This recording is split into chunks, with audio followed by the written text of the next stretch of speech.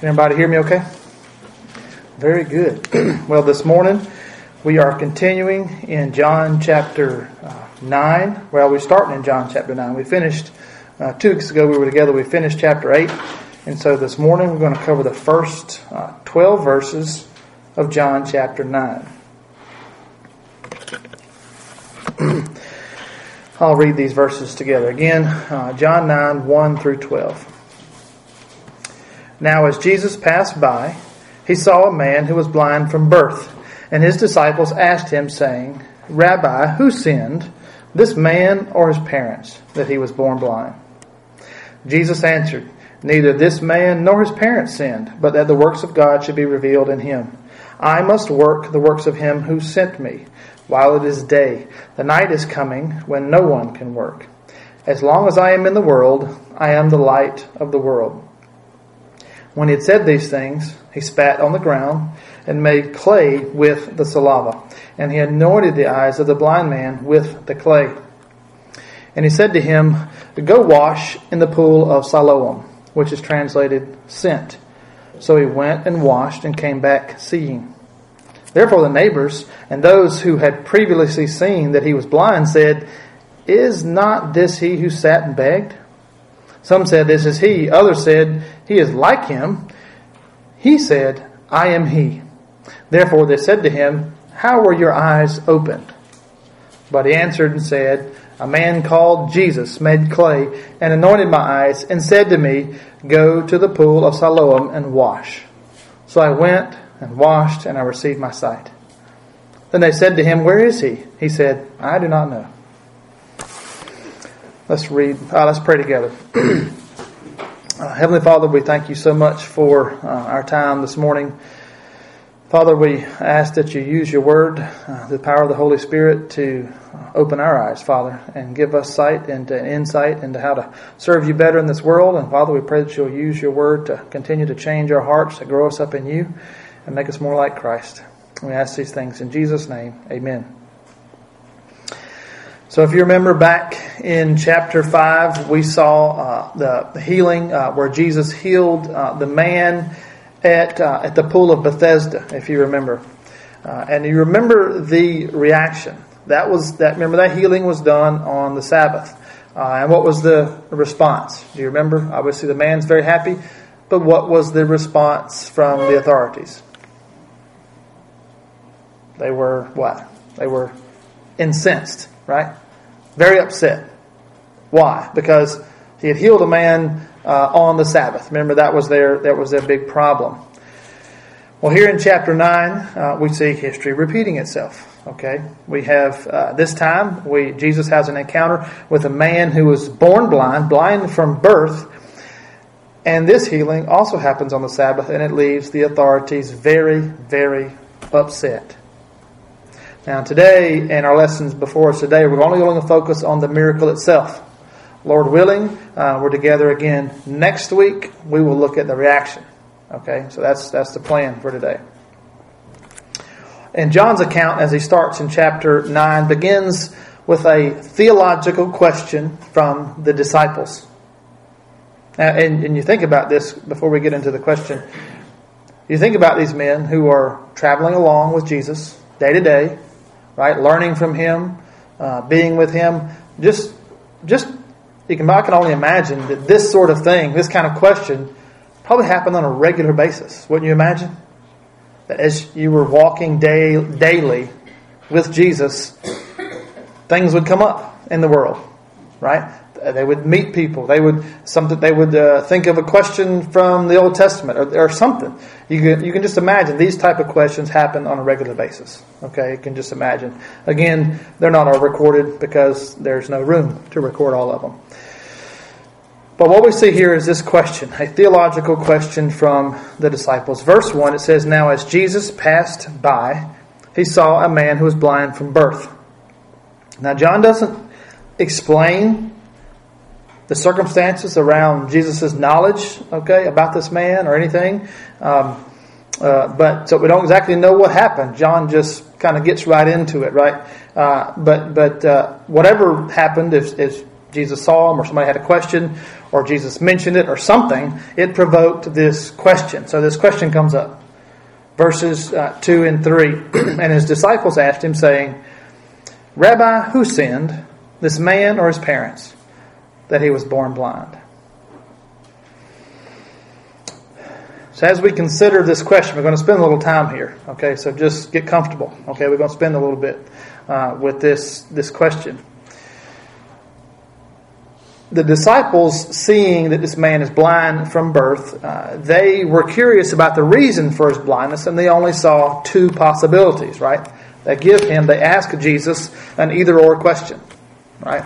Either, what's the reason, Jesus? Either this man is blind because of his own sin, or is he blind, or he's either blind based on the sin of his parents. Okay, so they asked Jesus an either-or question. And so here we see the disciples falling into this either-or fallacy. Okay, it's either-or. People say it all the time. They say, well, this is either this or it's that. And they're emphatic, right? There's just this only two answers, either this one or that one. And there are many things that fall into this category. Okay? There are many things that fall into the either-or category. For example, God either exists or He doesn't. It's either-or, right? He exists or He doesn't. There really is no middle ground with that question. Would you agree? So there are some questions, the either-or questions are valid questions, right? But here, in this situation, the disciples were completely ignoring the possibility of another option, a third option.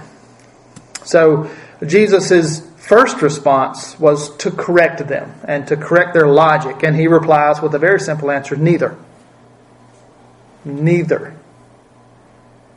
So what was Jesus saying? He says, if you ask me an either-or question, first of all, you're failing to consider a third option, or multiple options. And so neither, Jesus asks, because there's another option that they had completely failed to consider. Now, so that's His answer to the either-or question, neither. But what Jesus is going to be doing is He's going to be dealing with a false assumption on behalf of the disciples and what's behind their question, what led to their question. Okay? So they had a false assumption about suffering in this world. Okay? Their assumption was that this man's blindness was a direct result of one of two things. His own sin or his parents. Okay, that's their assumption. That's where they're coming from. Okay, this is a false assumption that Jesus is about to correct. So the man's blindness, he's blind from birth. It's either a direct result from his own sin or his parents. Now, the root of this assumption, okay, was a deeper one. And the deeper assumption is this, that all affliction and all pain and all suffering is divine punishment for sin. Okay, that's kind of the root of what we're talking about here. Now, yes. Can I ask you a question? Yes, ma'am. If they are saying it's this man's sin or his parents' sin, okay, I get that. So are they assuming that sin can be produced in the womb because if he was born sinful? Now, we know the Holy Spirit was in John. You understand what I'm asking? I mean, I know we're all sinful. We're born sinful. Right. I got that. So it's obviously sinful in the womb. But they're thinking about direct sin. Correct. That's their assumption. It's either one or the other. It says direct sin. We even conceived in sin, which I think is probably scriptural, right? That we were even conceived in sin. So yes. But that's not probably what they're asking. I think maybe they are. I'm not 100% sure. I mean, it sounds like it's an either or. It's either this man's sin, his own sin in his life, is now, and we're gonna dive into this a little bit deeper. I know that, but I'm just saying, when they talk about sin, they're talking about something somebody's done for the most part. Right. I know they knew everybody was born in sin. Obviously, David talked about that, other things do that. But to me, this question is like, he's done something, but he didn't do anything in the womb. Do you see what I'm saying? Sure. It's just it's just interesting. I don't know. I hope you do. Did you have something to add, Pastor? Do you want to add something to that, or? The way, I haven't looked at the Greek of that particular verse, but it seems like they're asking, was it his transgression of the law or his parents? And when we talk about original sin or our participation in it, that would be he was born with a sin nature. And I don't think they're asking Jesus, is it because of his sin nature that this happened? Mm-hmm. But it is an interesting question, because unless they don't know that he has been this way since he was born, it's just an odd way to ask. Are they really asking because God knew this man would sin against him, that he decided he would make his whole existence much harder than everyone else's? Is God representing visually for the rest of us what sin is by making this man blind his whole life and basically sentencing him to be here every day? Sure. As a reminder to all of God's people that this is an outward representation of what sin does on the inside. And obviously we know Jesus' answer, but I do think it's a curious question. It I is. think they're asking about actual transgressions, not the inherent sin nature that he got from his parents. Okay, very good. Well, it's good questions. We're gonna dive deeper. I'm presenting content as presented, obviously through Sproul's book. So maybe we'll get through all what Sproul has to offer. Then maybe we'll have some clarity. Maybe. Okay. So good discussion. Good questions. Please, by all means, if during these lessons, if you have a question just like that, please, stop me. Or what I was thinking is the sins of the fathers to the third and fourth generations. So, like, that there was some punishment on this child because of the sins his parents had done. Not that he was conceived in sin, like he didn't have a father or something like that. But you see what I'm saying? That's what I was thinking that they were asking. So, how many grandparents back committed a sin that he's playing out right now in this life? Sure. Well, we're going to dig deeper. We're probably not going to be able to fully answer it, but we're going to build out the relationship between sin and suffering. That's what we're really going to spend the time, because that's what Sproul spent his time talking about. So let's get back to where we were. Good questions, good discussion. Please continue to do that if when needed. And so the root of this assumption here is that affliction, in this case, a man's blindness, is divine punishment for sin. That's kind of the idea. And then when you think about that idea, okay, this idea is addressed for us in the Old Testament book of Job. Okay? If you remember, when all the affliction started happening to Job, what was his best friends, his closest friends, what was their conclusion? Their conclusion was, he's the worst sinner in the land because he's lost everything. Look at the amount of suffering that he's going through. So they had the conclusion, man, you are the worst sinner there is because you're experiencing the worst form of suffering anybody's experienced. Right? That was the logic was this, that there was a direct connection in Job's life between the degree of one's suffering and the degree of one's own sin. That was the logic behind their conclusion, right? Well, of course, the book of Job refutes this by showing that it had nothing to do with Job's own sin. His suffering didn't have anything to do with that. Right? The book of Job teaches us that. However, we cannot dismiss the question too quickly. I think we've asked some good questions here because we need to remember that on many occasions, okay, in the history of God's people, personal afflictions, personal suffering did come upon people because of sin. Okay, it has happened. We have it documented, right? Dr. Sproul tells a story about his dad. He said, my dad was religious, I'll use that word, but determined. He always tithed. And he insisted upon tithing. No matter if he was in little or in want, he always insisted on tithing. He made sure his children, he says, anytime that R.C. says as a young man, as a boy living in his house, when he would have a side job or something, if he made $1, then R.C. said his dad made sure he tithed a tenth, even of $1. Okay, every time he was just, this is what you have to do. And he did it most of his life. Okay, and he tithed. And he says, so Dr. Sproul goes on, he says, once there was a dear friend of his dad's. His dad had his own,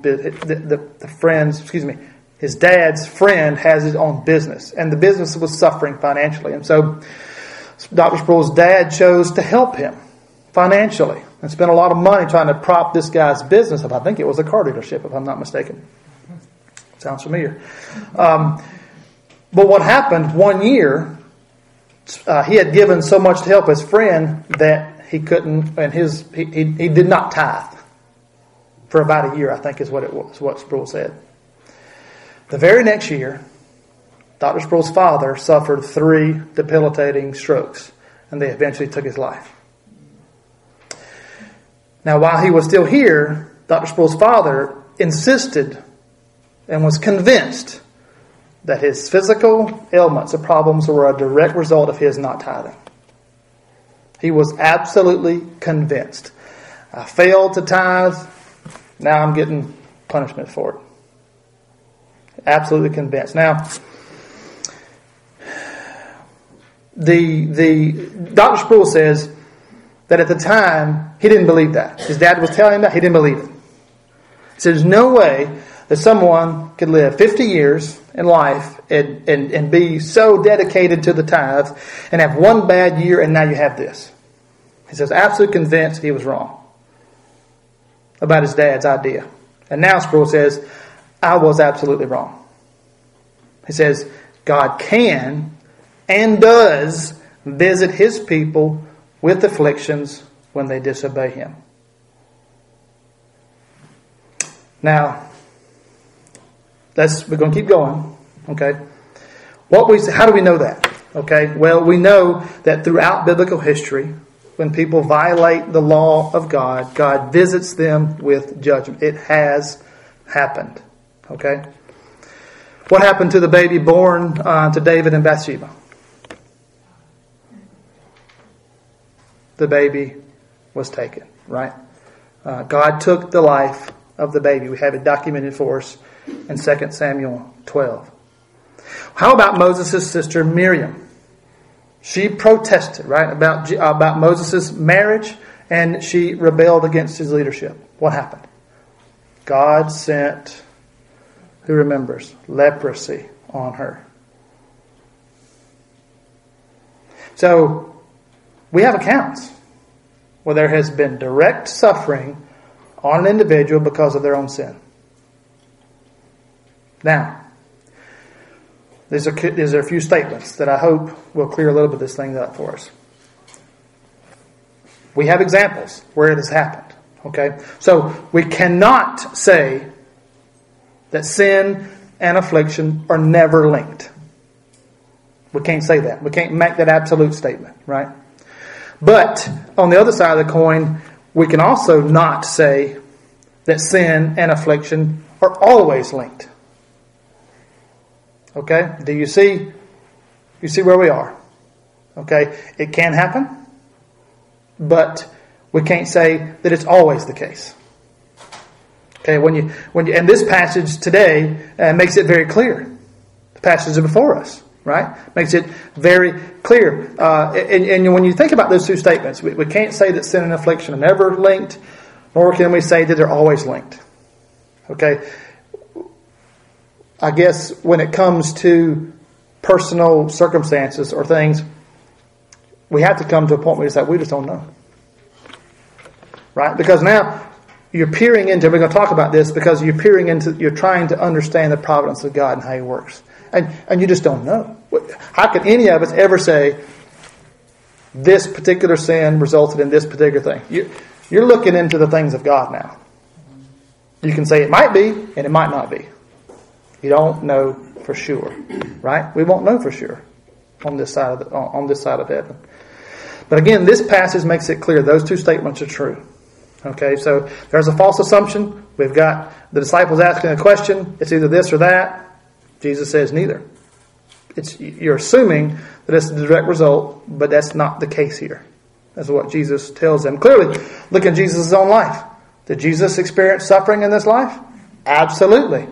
Was it because of his own sin? Absolutely not, because he had none. So we see there are some things here that are real for us that we can understand.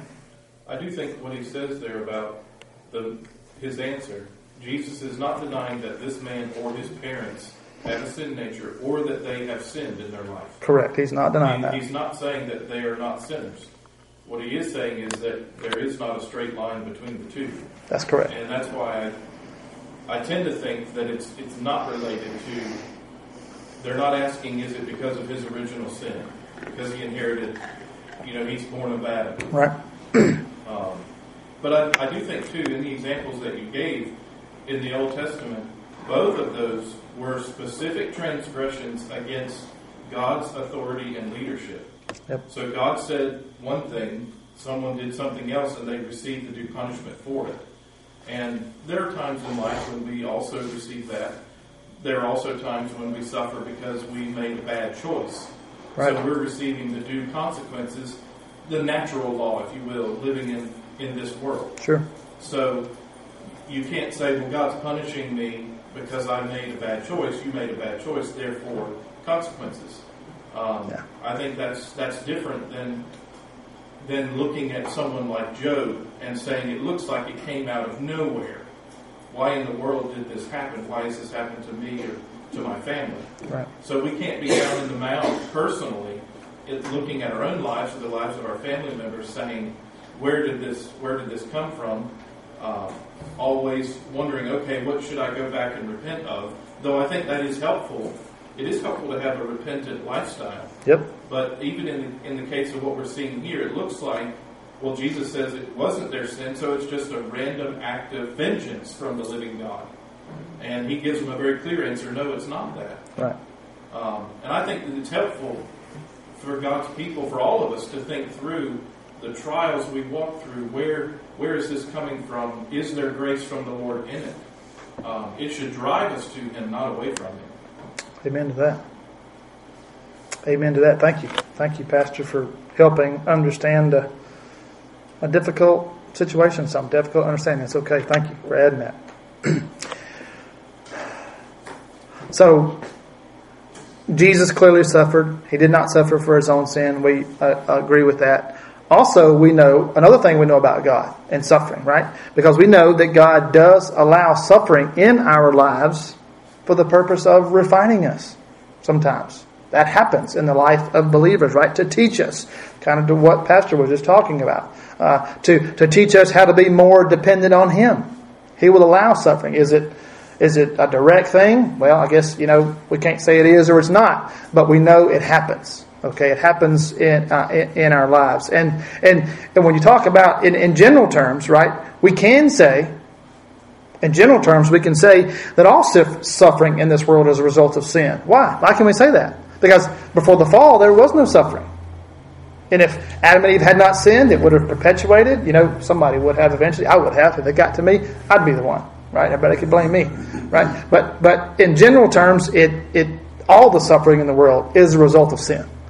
Okay? In general terms, we can agree with that. So there is an overarching relationship between sin in this world and suffering. But we make a mistake. The mistake is this. We make a mistake when we reduce that overarching principle to a one-on-one relationships in people's lives. Okay, that's where we make a mistake. Dr. Sproul gives another history lesson from his own life. He tells about a friend that he had. His name was Harvey. And he had met him during college. And Harvey had cerebral palsy. Okay, so in college, some of their friends, not Dr. Sproul, not R.C., but some of the other friends of Harvey tried to perform a faith healing. Okay, they did all these steps, right, of faith healing, and none of it worked. Okay, and basically they kept saying, well, you don't have enough faith, Harvey. It's basically your fault that you can't be healed from this. And they took him down a path, and there was no miracle performed because of their actions. And so they concluded, So they tried everything they thought would heal this man, right? Did all these things. None of it worked. So their conclusion was he must be demon-possessed. That was their conclusion. That's what they told him. You're demon-possessed. We can't do anything about it. So Harvey came to R.C. and says, R.C., do you think I'm demon-possessed?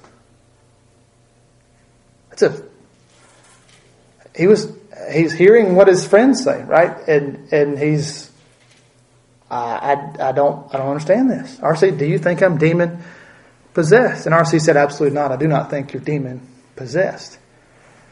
And then Dr. Spurl prayed for him. He prayed in this way. He says, Lord, thank you that you have given this man such a sweetness of disposition and such profound faith in you.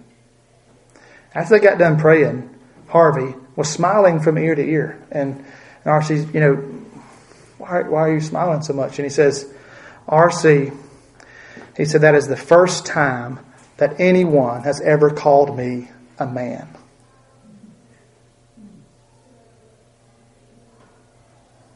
Do you see the weight of that?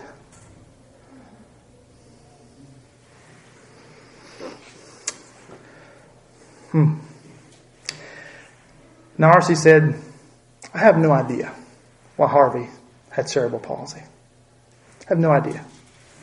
And he doesn't either. He has no idea. And really, it doesn't matter, does it? Why he has cerebral palsy. God had given Harvey the best gift ever. He had given him salvation through his son. And Harvey was happy with that until people around him approached him and distorted the view of the relationship between suffering and sin. And they tried to take away the very joy of his salvation, telling him he's demon-possessed. Now, we might not finish today's lesson. That's okay.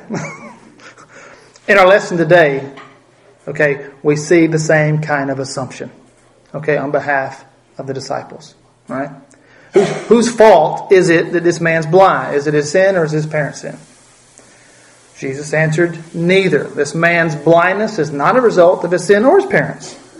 In other words, Jesus was saying, in the providence of God, this man has been afflicted with blindness so that God someday may heal him and be glorified. Now, you can imagine this man has dealt with blindness his whole life. He's dealt with this affliction. He had no idea that one day, again, in the fullness of time, that the Son of God would be there in person and come and personally heal him. He had no idea. But what Jesus is telling us here is that was the plan from the beginning. That was the plan in God's plan. In the mind of our Heavenly Father, this is the plan from the beginning, that this would happen. Why? And then who would be glorified? God Himself would be glorified. Only God knows why we go through the things that we go through. But we know as believers that the promise of God is that He does what? All those things, He brings about it for good in our lives. We know that. To refine us, to teach us, to remind us, whatever the case may be, it's for our ultimate good. Even the worst suffering and the worst pain, the most confusing events in our lives, all will result in God being glorified. And this man's suffering that had gone on for a lifetime resulted in God being glorified, didn't it? That's why the Apostle Paul writes in Romans 8, "For I consider that the sufferings of this present time are not worthy to be compared with the glory that shall be revealed in us." If this man had remained blind for his entire life, how does blindness in this life compare to eternity with Jesus in heaven? How does it compare? I've said it this way in this class before. All of us, we know the Lord as our Savior, and He's done something to us that we could never do on our own. It's the most amazing thing in the world. There's nothing better than what He's done for us. And if from today forward, if we have nothing but suffering and hardness in this life, He has done enough. And we should glorify Him in that, shouldn't we? Verses 4 and 5. This is Jesus. I must work the works of him who sent me while it is day. The night is coming when no one can work. As long as I am in the world, I am the light of the world. Now Jesus said, while it is day. Jesus meant what he was telling them as long as he was still on the earth with his disciples. That's what he's referring to. While it's day. While I'm here with you. Now this phrase, this words of Jesus, they don't mean that somehow Jesus stops being the light when he goes back to heaven, right? That's not what he means here. But what he does mean is that the light of his own person, his own self, shines most brightly among men while he's on earth and doing the Father's will. He's there in person. The darkness he referred to, the night. He said the night is coming. Most likely a special reference to the period when Jesus was crucified. Okay, the times when he was, and he'd be taken from his disciples, from when he was crucified and before his resurrection. And you can see Jesus here, he reveals his strong sense of mission, right, in this thing. He's got things he has to do while he's here on earth. And we just have a sampling of them here in the Gospel of John, like his trip through Samaria to see the woman in the well. Why did he go to Samaria? Because it was the shortest way? No, he's going because he's got a divine appointment to meet somebody. He's going to have an encounter with, right? That was why he went that way. Why is he here? Why is he? He's got a divine appointment from before the foundation of the world to come give this man his sight. Verses 6 and 7. It says, when he had said these things, he spat on the ground and he made clay with saliva. And he anointed the eyes of the blind man with the clay. And he said to him, go wash in the pool, which is translated Siloam, which is translated sent. So he went and washed and he came back seeing. Now notice there's a little nuance. There's a little difference with this miracle, right? Remember the wedding in Cana. Jesus didn't go. You remember the miracle? He turned the water into wine. He didn't go back into the kitchen and start mixing stuff up in a water vat, right, and just make a concoction. Okay, now it's wine. He didn't do that. He just did it. He just turned the water into wine, right?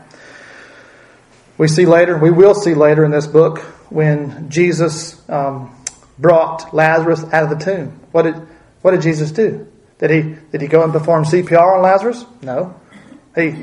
He did what? Lazarus come out. Immediately. It was done. There was no means. It was just his own words, right? He just did it. Well, here, God, as we see, God brings about his result through different means, and we see it here. It's very similar when God parted the Red Sea for the nation of Israel to walk through. What did he do? It tells us. He brought the winds, right? And it separated the water. God used the winds to do it miraculously. Still a miracle. But God used means, right? So likewise, here, in the case of the blind man, he used means of doing what? He spat in the dirt. He used that to heal this man. He put it on his eyes and to heal this man, right? Although, did he have to do that? No, he could have just made him well right there on the spot, just for his word. Receive your sight. It could have been done. But Jesus chose to use a means this way. Now, there's no special healing elements, right, in the clay, the dirt of Palestine. There's nothing special about the dirt there, the clay. I read, I can't remember which commentary it was, but it's kind of this may be it, right? It's kind of neat to think about it. It said, what if Jesus used the clay because in the same manner that when Jesus, because he's the Word, he was with God, everything was made through him that was made, right? How did he make the first human beings? He made them out of the ground, didn't he? He made them from the ground. What if Jesus used the clay to make a new pair of eyes for this man? He could have done that, couldn't he? He could have done that because he's God. That's really neat to think about, isn't it? The author of creation is here, and he could do that. He could combine some saliva with some dirt and make new eyes if he wanted to, because he's God. It's at this point we see that Jesus is giving an object lesson to the man. Basically, are you willing to do what I say do? Are you willing to? Do you have enough faith? Do you have faith in me that I can do what I say. And what do you suppose was going through this man's mind? Dr. Sproul points out that the biblical writers are often masters of understatement. Okay? How do they say it? He says the man went, he did what Jesus said, and he came back seeing. Period. That's like 8, 9 words, right? 10 words, right? The man went, he did what he said, he came back seeing. Wow. It's a miracle of giving the man sight. There's an understatement here. But you can just imagine, he's seeing things for the very first time. He saw people for the very first time. He saw things he'd only heard about and been told about. And he could only imagine in his mind's eye, right? But soon, there was one person that he wanted to see before anyone else. He wanted to see who had healed him. And so he goes back to the place where he had been the miracle had happened, but when Jesus had put the clay on his eyes, and Jesus is not there. He's not there. Verses 8 and 9 says, "Therefore the neighbors and those who previously had seen that he was blind said, 'Is not this he who sat and begged?' Some said, 'This is he.' Others said, 'He's like him.' But he said, 'I am he.'" Now, we hadn't talked about him being there begging, right?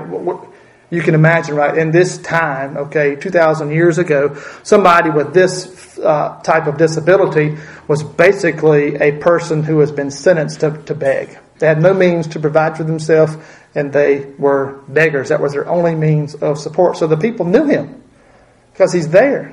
He's a beggar. That's the only way he can support himself. And so some people said, "Hey, wait, isn't this him? He's always here begging. He's the blind man." Some didn't believe it. No, absolutely not. That can't be him. No way. There's no way that could be him. Finally, the man himself said, "I am he." Yeah, he says, "Yes, it's me. I'm healed. I've been healed. I can see for the first time." Of course, naturally, they were curious. Well, how can this be? Verses 10 and 11 says, "Therefore they said to him, 'How were your eyes opened?'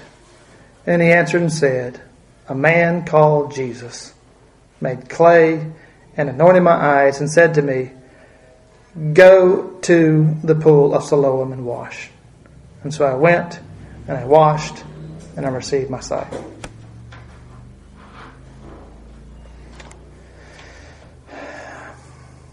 So Jesus used a 3-step process here for him, right? He told him this is what happened. And he did know who his name was. He fully acknowledged there was a man called Jesus. He is the one who has done this miracle. So in verse 12, the people asked, "Well, where is Jesus?" He didn't know. The man didn't know. Well, he didn't even know what Jesus looked like. Right? He wouldn't know him if he's standing in front of him, if he saw him. I imagine he would know his voice, but he didn't even know what Jesus looked like. And we know that very soon he would meet his healer. Very soon. And we'll get to that, Lord willing, next week. But what we see here through this miracle, I know we spent a lot of time talking about the correlation between sin and suffering in this world. Okay. What we see here is that Jesus did open his eyes physically, right? He did. But we will see also what? That Jesus opens his eyes spiritually, doesn't he? If you're familiar with the rest of the chapter, read ahead. It has a happy ending, right, for this man. It has a very happy ending. And so what we know about blindness, of course, we know that the Bible uses the metaphor of blindness over and over and over again. And it's in reference to people who cannot see the truth of Christ.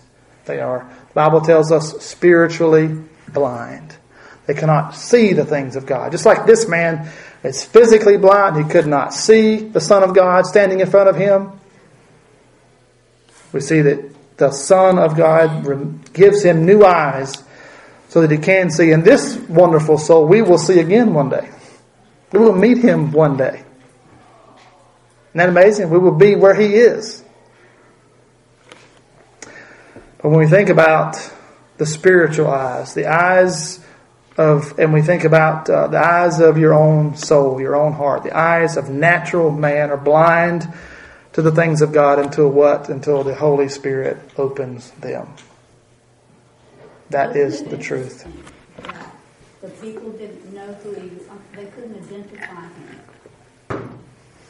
And the reason they couldn't identify him is they had never seen him. They never really looked at him. They didn't pay any attention. They walked past him all the time. Jesus doesn't do that to us. Nope. He actually sees us and he sees our need. Yes. And R.C. saw the need of that fellow that had cerebral palsy. Yes. Because he had real spiritual eyes for it. Yes. To go and see if I can make some kind of miracle. So I think that's an indictment against us sometimes too, because there are people that we don't see. We don't take the time to see. How many times do we walk right by people just like this? Well, I think my conviction here is that it's easy for me to make an assumption. I can say less than, like they're less than me because of, whatever's going on in their life, or me versus them, or us versus them kind of mentality. And like Pam was saying, like it's really easy to do that without actually not seeing them, like really getting to know what's going on in their life and spending time with them and actually caring versus just making a quick assumption. Yeah. We're all guilty of this, aren't we? Just walking by people. Matthew Henry said this poor man could not see Christ, but Christ saw him. And if we know or apprehend anything of Christ, it is because we were first known of him. Christ saw you. If you know the Lord Jesus as your Savior, he saw you first. And as a result, you can see him. Isn't that amazing? It's truly, truly amazing. What a wonderful Savior we have. I'll conclude with one more quote from Matthew Henry. It was very wonderful. This represents this represents the benefits in attending on ordinances of Christ's appointment. Souls go weak and they come away strengthened. They go doubting and they come away satisfied. They go mourning and they come away rejoicing. They go blind and they come away seeing.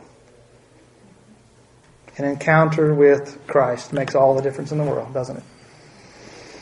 Any questions or any comments? We did get through this. I didn't think we were, but we did. It was very good. Any questions, any comments? Okay. Thank you. Let's pray. Heavenly Father, we thank you again for our time. Father, we thank you that as we approach your word, Father, it is alive. Father, it is not a dead book that means nothing in our lives. Father, we take away, we give you praise and glory because you have the power of healing, Father. And in this particular instance, as we studied today, it reminds us how many times, Father, we look over people and we look right past them.